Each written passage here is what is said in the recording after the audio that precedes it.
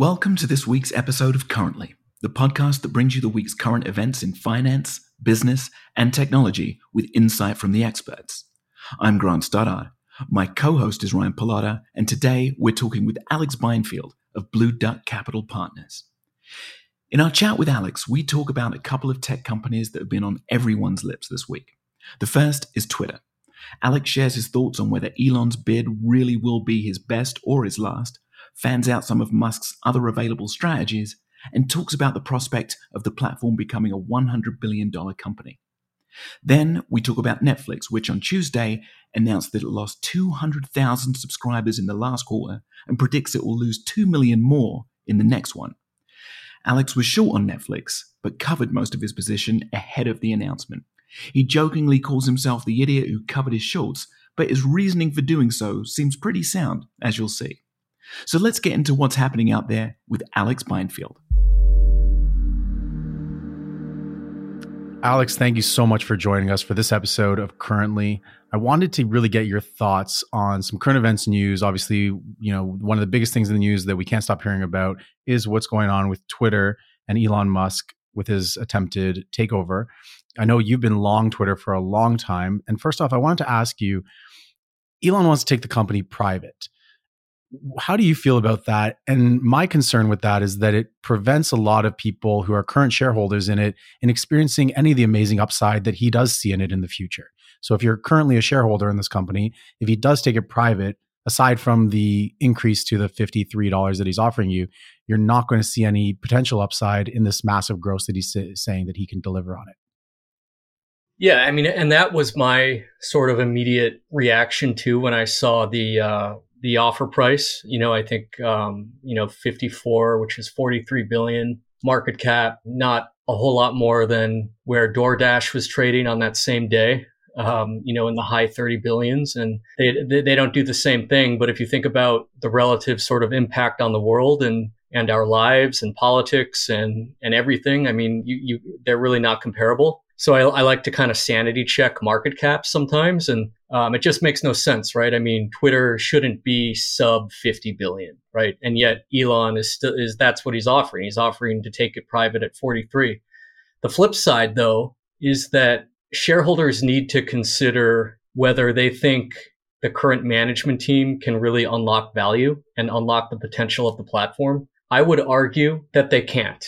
So I've lost faith in this management team, or I had lost faith in them for quite some time, when part of my bull thesis on it maybe 6 months ago, prior to Jack leaving, was that Jack would leave and that whoever they put in to replace him would be an upgrade, because it would be an easy upgrade. I don't think Jack was even that involved with the company. He obviously was CEO of two different mega cap companies, which is hard in and of itself. They put in a guy that I think no one had ever really heard of. He doesn't have a ton of experience. He's never been a CEO before.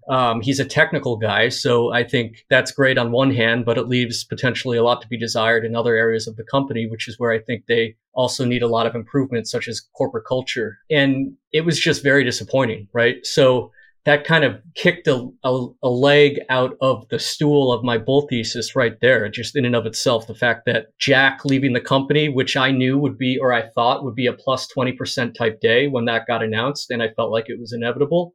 It happened. The stock ripped briefly, and then we all learned who was coming in to take his seat. And I think Parag is, he a lot of what he's, his skill set, I think, is a little bit more intangible, guys in my seat, because he does have a technical background. And it can be hard to sort of see how his impact has benefited the company over time. He's been there a number of years, I think over a decade. Nevertheless, you do kind of wonder, is this the right guy for this role? I mean, it's a very important role. The company needs real leadership. I think that they need change. I think they need corporate change in terms of the culture. And I'm not sure he's the right guy for that.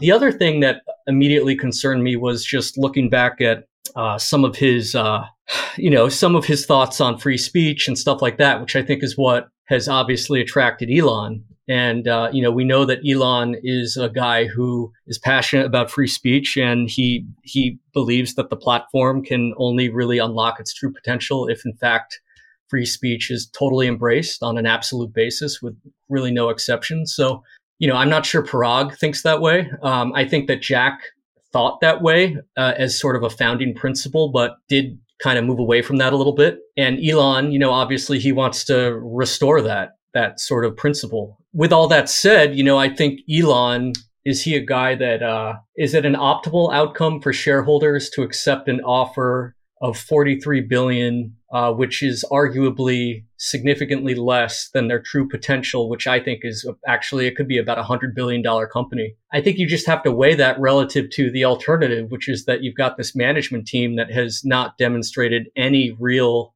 ability yet, right? And I think has culturally gotten the company off path in a way that is a little bit concerning. So ideally, what I would like to see happen is I'd like to see Elon tender for the whole company at a higher price. So mid 60s, I would feel adequately compensated with that type of premium. And so we'll see. I mean, he said it's his first or his final offer, but that's typically a negotiating tactic. And I'd be surprised if that is in fact his final offer. And there are a few reasons for that, which I can get into if you want. Yeah, I'd love to hear those. But my first question, though, isn't there a way that we could potentially have both, where we get Elon and we get he's obviously an incredible product creator, one of the best entrepreneurs we've ever seen. And we can keep the company maybe public, where we continue to see upside, where the vision, where he wants to take it. Why does it need to be a private company for him to unlock the potential that he sees in it? Can we, like we've seen with other hostile takeovers, where an activist investor comes in, like a Carl Icahn comes in, takes over a company, wants to basically clean out the board, clean out the executives, and make it a better company, and we see them thrive. Couldn't that happen here, where Elon comes in, rejuvenates the company, and keeps it public, so that we have this democracy of shareholders that can benefit in the upside? Yeah, that could happen. And I think that's kind of another way to win, right? So whenever you're involved in a situation like this as an investor, you want to ideally have more than one way to win.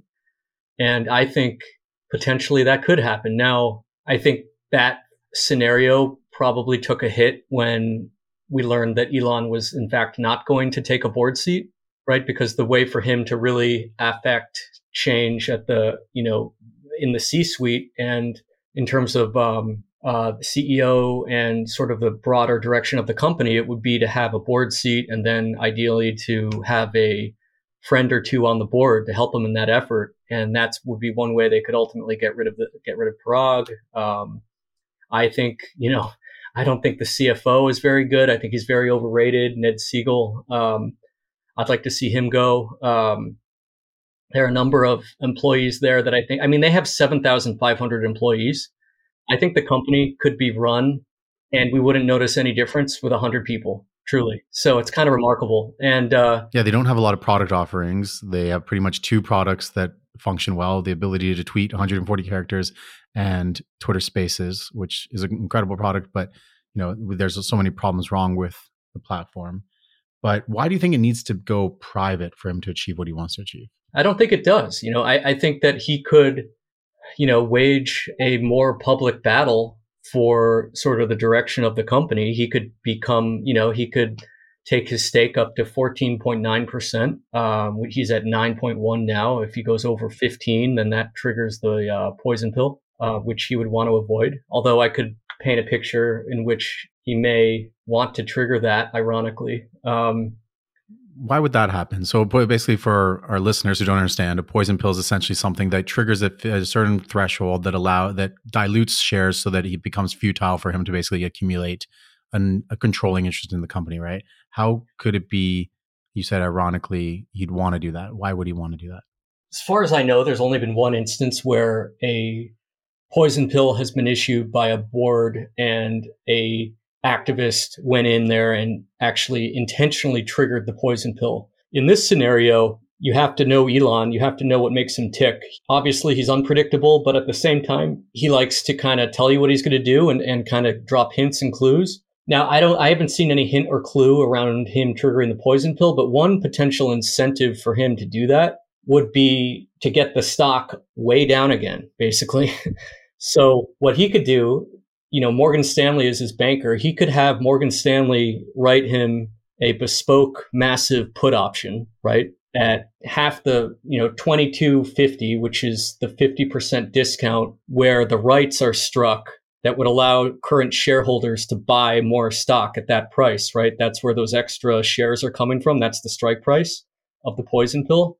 That means that essentially the stock would have to go to that. Rationally, those shareholders would actually have would be incented potentially to short the stock, to hedge their current long position, and they have a natural put at 22.50, right? So Elon could, knowing that, have Morgan Stanley write him a bespoke put option, a massive one. The stock would implode when he triggers the poison pill all the way down to about 22.50. He breaks even because his put is massively in the money now, right? And he then can come back and tender for the whole thing at 30 billion. And now his overall cash outlay is actually less than the current one. So, this would be a bold, pretty, and there would be accusations of market manipulation, and if he's buying the put, then that would be an indication that he intentionally triggered the poison pill to manipulate the stock lower, to then buy it back,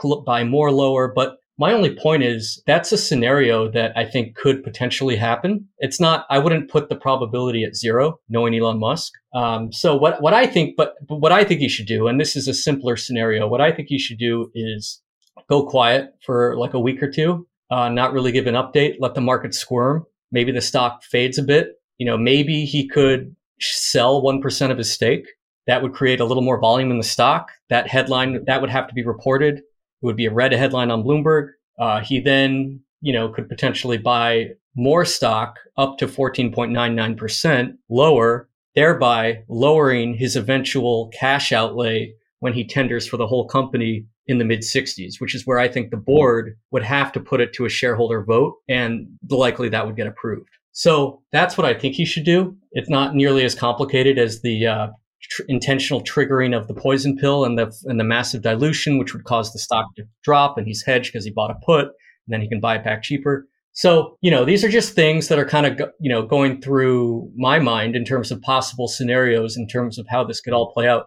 The other thing that I think is really interesting, and what I think the Twitter board should be doing now, is they should be soliciting any competing over the top bids from all of the key players. So that would mean Amazon, Microsoft, Google. And the reason they need to be doing that now is because I think that this is the one moment in time where the antitrust regulators are going to maybe look the other way a little bit if it means that they could keep Twitter from falling into the hands of Elon, right? Yeah, if someone they like buys the company. Could you paint a picture for us what would happen if he just kept the company public, but maybe did a shareholder vote where he got a controlling interest in the company to be able to make the changes that he wants to make, whether it's to the board, get more people on the board that he likes, get a CEO in there that he likes? How could he do this and keep the company public? Because then it gets rid of that argument that people have where they think that the stock price is worth more than 50 some odd dollars a share, whereas at like $70 recently. I just think that'll be more of a grind. And I think that Elon I think that he sees a lot of real sort of dead weight at the company, a lot of excess. I think that he wants to go in there. He wants to look at everything. And then I think he wants to make significant cuts. And by going that route, wherein, they retain their public status, it's going to be difficult for him to out the current management team without more alignment from the board. And with Jack won't be on the board, I believe, as of May. So Jack, I think, was probably going to be on Elon's side, but he won't have that alignment anymore. I don't know who else on the board is really going to stand with him and help him. So it just makes it harder. And it's not to say that it can't be done, but I don't know that he's in it for that type of grinding battle that can last, a year plus.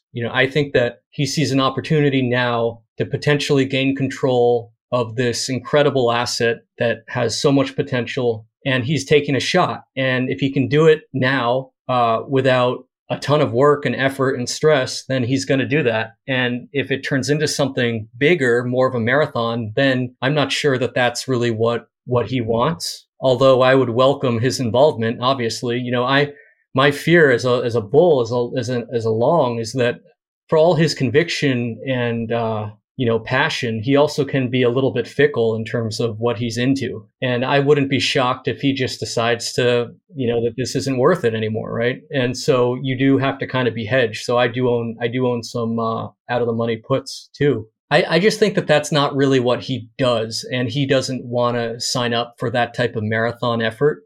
I think he'd have to try and to get a board seat. It would be a process, and he's never done. I mean, I just don't see a very clear path to that scenario happening. Just especially given that Jack won't be on the board anymore. Yeah, exactly. It's interesting. It's like a product that we love so much, and is such a big part of our lives, and how people consume information. And some of the best minds in the world are using it as a platform to author their thoughts.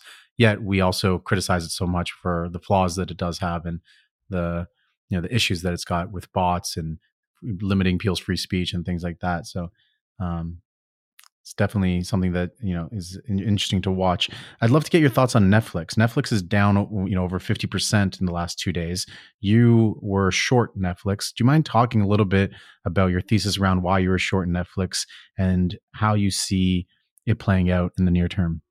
Sure. Well, I've been shorted. I gotta say, I covered before the print, so I didn't capture that big downdraft today. Full disclosure. Why did you cover before the print? So the street was looking for 17.2 million net sub additions for the year. I thought that was high. I didn't think they were gonna hit that. And if you've followed the stock, you know that it tends to trade on subs more than any other metric. That said, expectations were for only 2.5 million net adds in Q1 and 1 to 2 million net adds in Q2. In Q2, they've got Stranger Things, the next season, which was on a 1-year hiatus, coming back.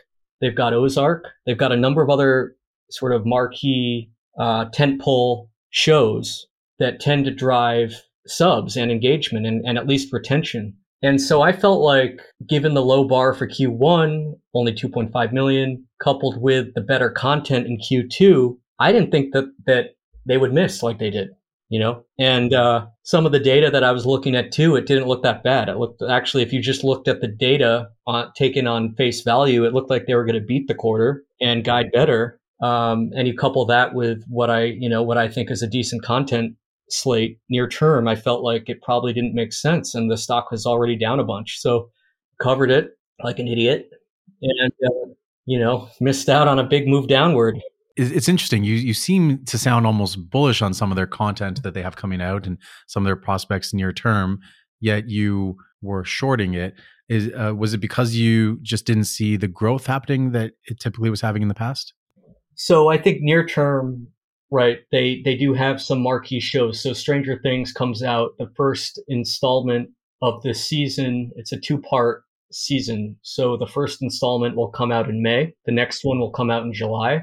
They didn't do it last year, so there'll be a little bit of hype and build up and sort of pent up demand for that after the hiatus. So that's kind of their biggest show. So that, number one, in and of itself, I think you need to be leery of if you're shorting here. And then also the final season of Ozark will probably do pretty well. They've got some others. They've got a huge slate coming up of content. Yeah. They do. And they used to see a direct correlation in user growth to original content. Do you think we're still seeing that correlation of the amount of spend that they're spending on content, original content, and user growth, or is that kind of just like separated?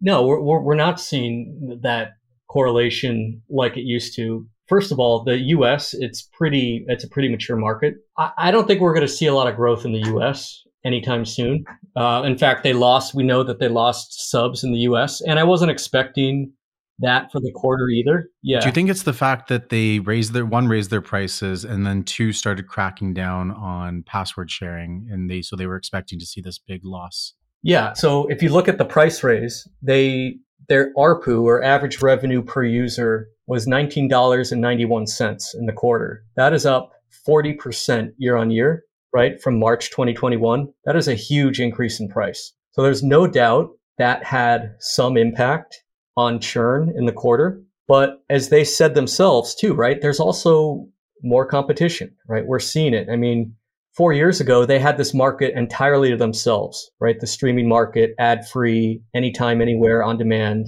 And they've been able to maintain a strong leadership position in the market. They created, invented the category. However, we have seen a host of smaller players arrive, and they're all putting heavy resources behind their own content ramps. They are spending a lot on marketing. I did a analysis about a year and a half ago comparing the number of hours of exclusive original content that I could watch on Netflix versus what I could watch on Disney. The conclusion, and I'm going to get the math here wrong because I don't remember exactly, but I'll give you an idea. The conclusion was that it would take me something like 5 years, I think, to watch, maybe 10 years, I forget, but it was either 5 or 10 years to watch it for 2 hours a day, every day, a piece of exclusive original content of Netflix, right? Every day. So I wouldn't get through all the content on Netflix that's original and exclusive to them for at least 5 years. I think it might have been 10 years, but I forget. That same exercise, when I apply that to Disney, it would have taken like 2.5 months to get through it all. Everything that they were launching Disney Plus with, right? So that right there, I think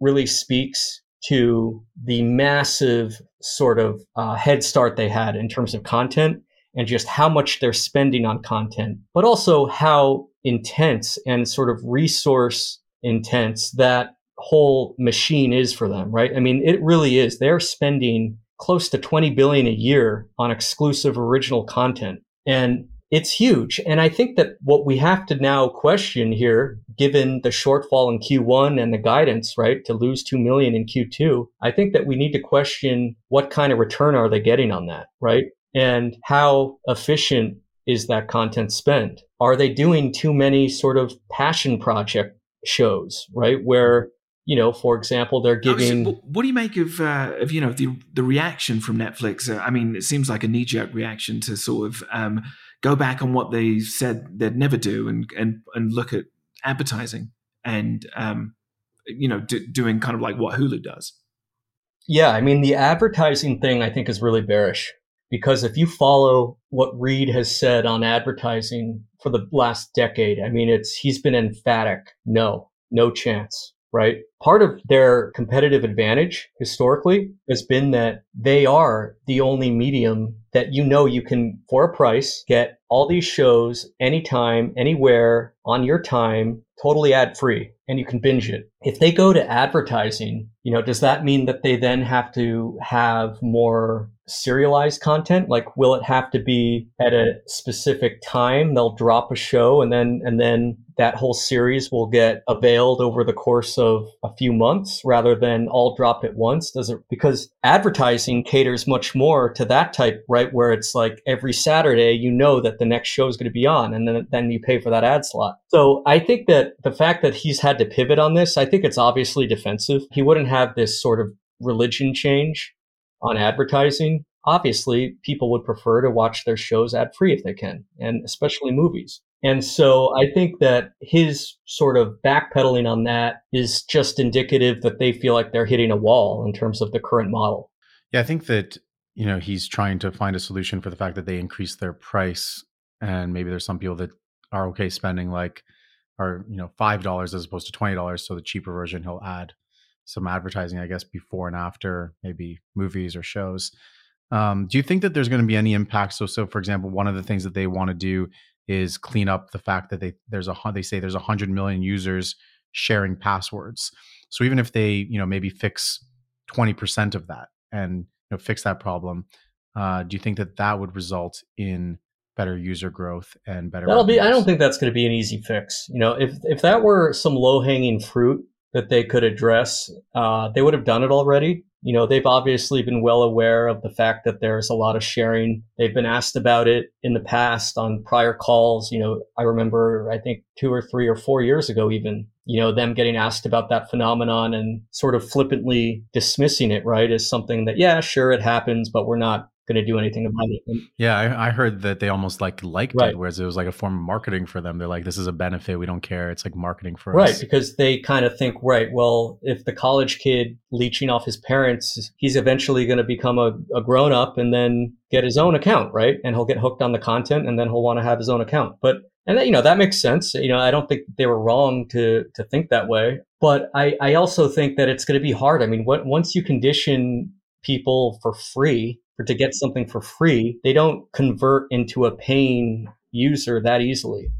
There's a reason why these people are, these households or whatever are going out of their way to take that awkward step of like kind of using someone else's account. It's probably because they either don't value it enough to pay for it on their own, or they can't pay for it on their own, or a combo of the two. And that would suggest to me that of the 100 million that are out there, kind of leeching off other accounts, it may be more difficult to get that type of conversion off that base. Or it may be more difficult to get the people that are, they could go the other route too, which is getting the account that's paying for the guys that are leeching or whatever, for lack of a better term, get them to pay more. But that's a tough sell too, right? And also, I don't think the market is going to give them a lot of credit for that either. So I think that what's going to happen is when they start implementing the change to try and drive that incremental adoption from the free accounts, what's going to happen is the market, there will be some uptick in subs, or revenue, but the market will say, well, how can you parse out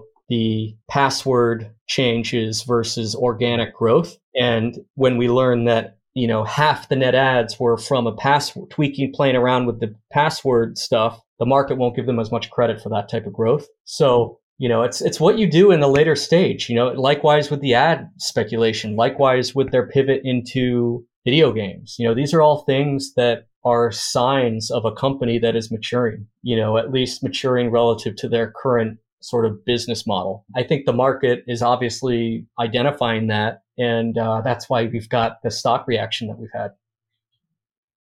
What do you think about doing something like what Amazon did, where they went and bought MGM to increase their catalog and increase, the attention of people? So, for example, like I feel like there's a lull in content for Netflix right now. There's nothing new or original that I haven't seen on there. But if they went and acquired through mergers and acquisitions, maybe a property, do you think if you're Ted Sarandos or you're Reed Hastings, is there anyone out there that you would maybe go and acquire to try to increase some of your user growth? No, I mean, you could, the only ones that would be, the so-called free radicals, which is a term coined by Malone. What is there? There's AMCX, right? Which is the, AMC networks. And they've got, their big claim to fame is the Walking Dead, which is a show that's already pretty mature and actually going to be shuttering. I think the final season, it might be this season. There'll be some spin-offs, but they've already milked that content for everything it's worth, in my opinion. They don't have a lot of other exclusive originals or rights for that matter that would be a part of a meaningful library for them. And then there's Lionsgate too, which is another sort of studio that I think does have a pretty big library, but they could go and buy a studio, right? Like that, like one of the, like a Lionsgate but at the end of the day, they can also just go and license the content from them, which is what they've been doing.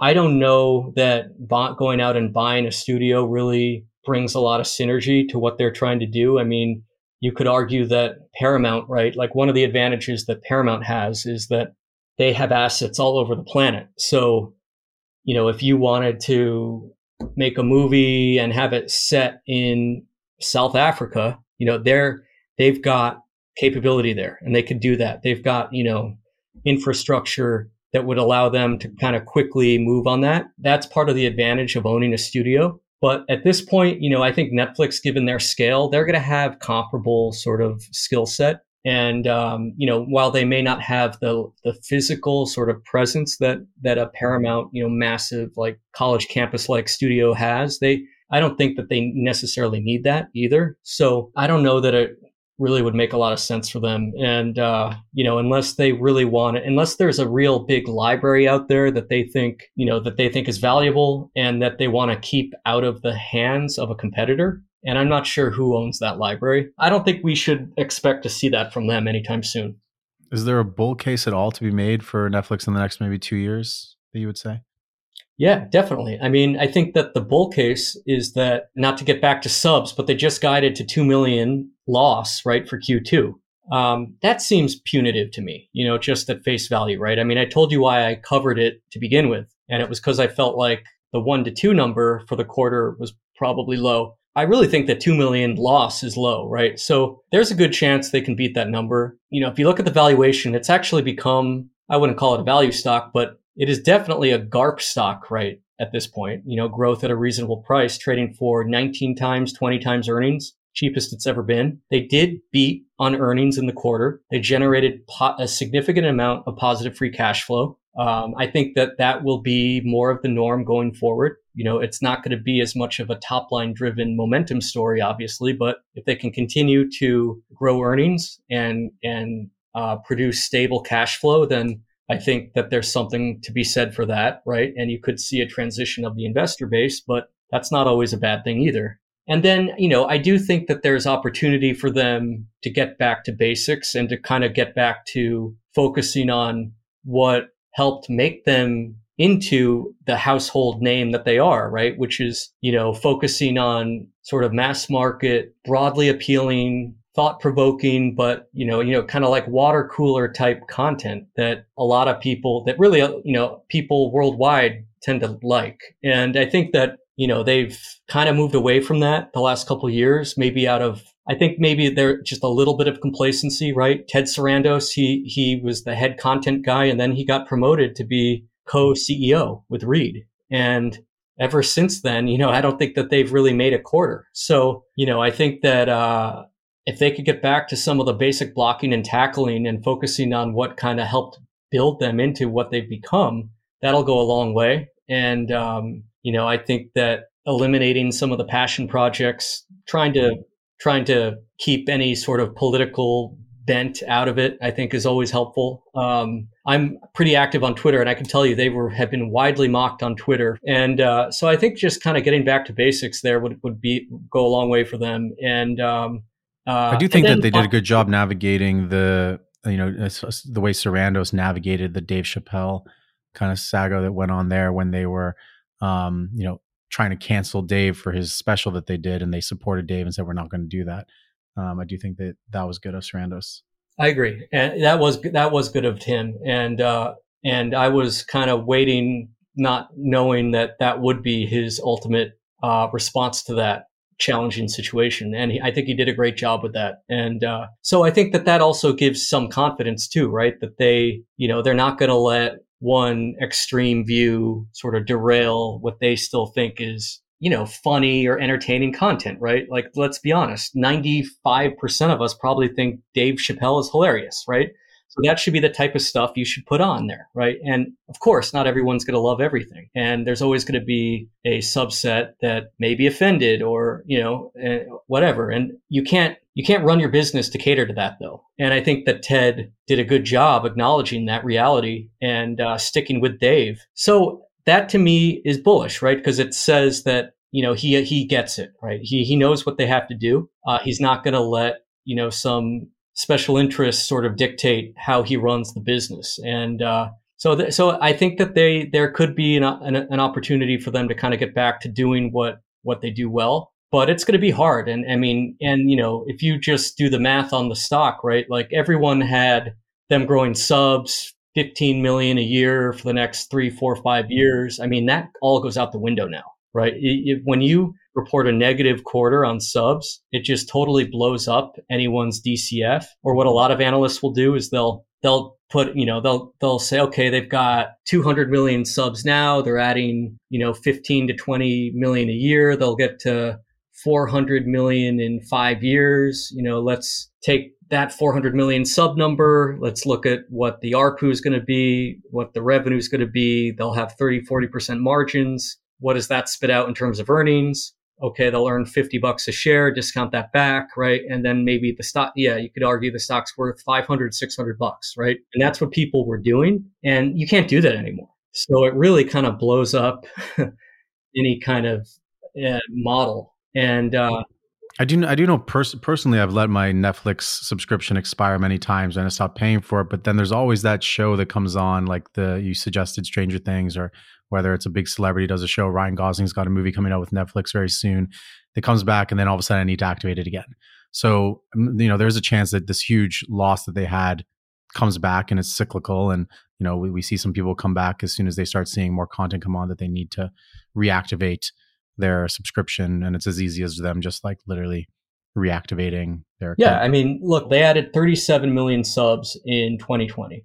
Prior to that, they were adding about 28 million. That's a standard, a significant standard deviation higher in terms of the rate of growth on the back of locking down, half the Western population, right, for a big chunk of that period. So obviously they're going to have a significant uptick in adoption. And now what we're seeing is a lot of those guys that signed up, we're seeing some churn. And we're also seeing a slowdown on the gross addition side because of competition, because of the macro factors. And I think because they just haven't really done as good a job as they can on the content front. So you put it all together and it makes sense that they've hit a little bit of a wall. I do think, to your point, that look, people are going to come back, right? I mean, that's that, of course, there will be more hit content coming from them eventually. It's inevitable. And they'll have another Squid Game. Remember Squid Game? That was a phenomenon not so long ago. They'll have another one of those, and it'll go viral. Yeah, as soon as something hits the zeitgeist, you're not gonna be sitting there without a Netflix subscription. Yeah. You're gonna just sign up again. My last question for you before I let you go. So thank you so much for your time. How do you think that this affects the other streaming services when you look at Disney, which you said you're bearish on, and HBO Max, Amazon? How does this maybe affect some of the other prices when you're seeing a downfall like this? Are people going to start shorting other stocks? Yeah, I mean, I think that for Disney, they've put out a couple of years ago, they put out long-term guidance, I think, for fiscal year 2024, which ends in September 2023. And in order to hit that guidance, they're going to have to add something like 40 million Disney Plus subs per year over each of the next couple of years. That's going to be hard.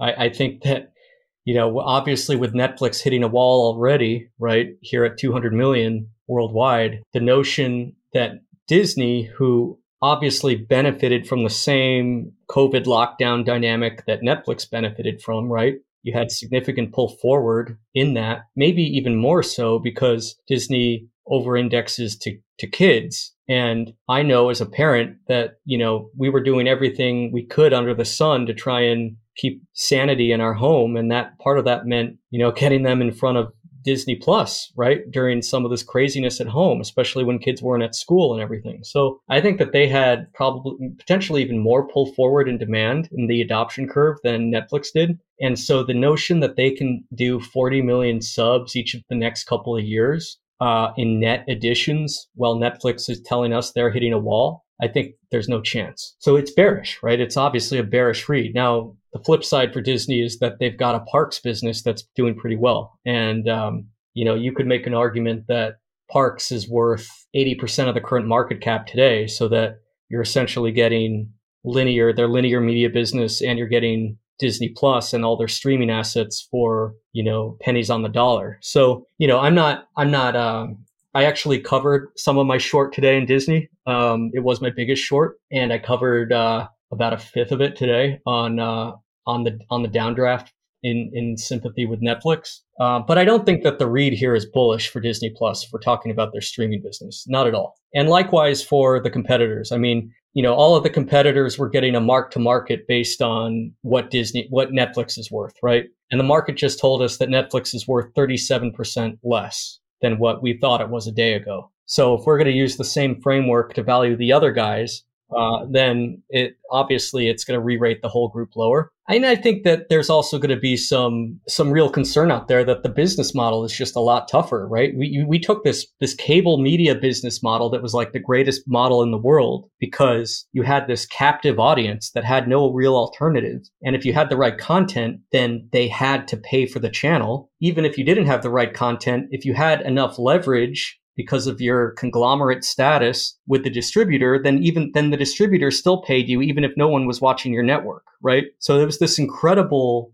business model that has been eviscerated by streaming. But streaming's tougher. It's a tougher game. There's a lot of churn. And that is in and of itself, I think, the biggest headache that these new businesses are going to have. My view has always been that Netflix is kind of the hub, and that the others are the spokes. So if you take your average household, there's probably going to be a hierarchy of streamers, and Netflix is probably going to be in the top one or two of everyone's hierarchy. And then maybe it's HBO or Amazon Prime. But after that, right, the tail kind of gets long, and you'll mix and match among the tail. But Netflix will probably be there through thick and thin, right? But obviously, that's not necessarily even true for them. We're seeing that, right? So it's a tough business, streaming. So to me, it's definitely bearish for the whole group. I do think the advantage Netflix has is that the other companies like Disney, for example, Disney's not going to go out and license content from, another studio. They're going to be loyal. They're going to have to stay, Disney Plus type Disney content that they've created in-house organically, where Netflix can kind of be, third party and go and, get their own content that they create, and then go and get any else's content that, may exist or be popular, or get archival footage movies from, the 80s and 90s and put that on their platform. Where HBO Max, if you go to HBO Max, it's mostly stuff that Warner Brothers has created, or HBO's created kind of in-house over the years. Not so much a lot of stuff that has just been like archival catalogs from other companies. Yeah, and I mean, that gives them a broader sort of well to draw from potentially. And I think that that's always been, to your point, one of the risks for Disney, and just structurally speaking, right? They've got the brand. Obviously, Hulu is was kind of supposed to be the more adult brand, and they bought, when they acquired a lot of the Fox assets, one of the assets was FX, which has some more sort of adult leaning content, like American Horror Story or Fargo. But of course, Netflix actually has the rights to American Horror Story still.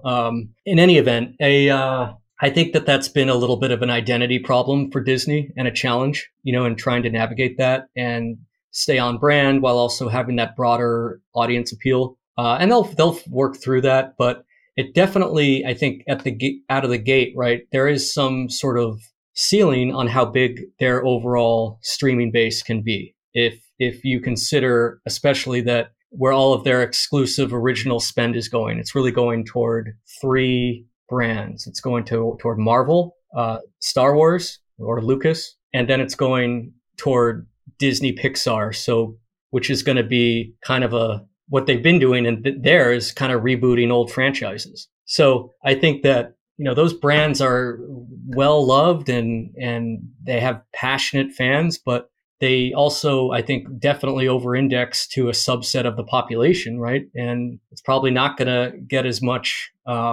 attention from, a lot of adults necessarily. So I think it's a gating factor for them for sure. Amazing, Alex. Thank you so much for your time. I always love hearing your insights onto some of these specific names, and you're doing so well in some of your own predictions, and it's always great to have you on. I can't wait to do it more often. Yeah. Well, thank you guys. I really appreciate it, and big fan of Prometheus, and really enjoyed talking to you. So thanks again for giving me the opportunity.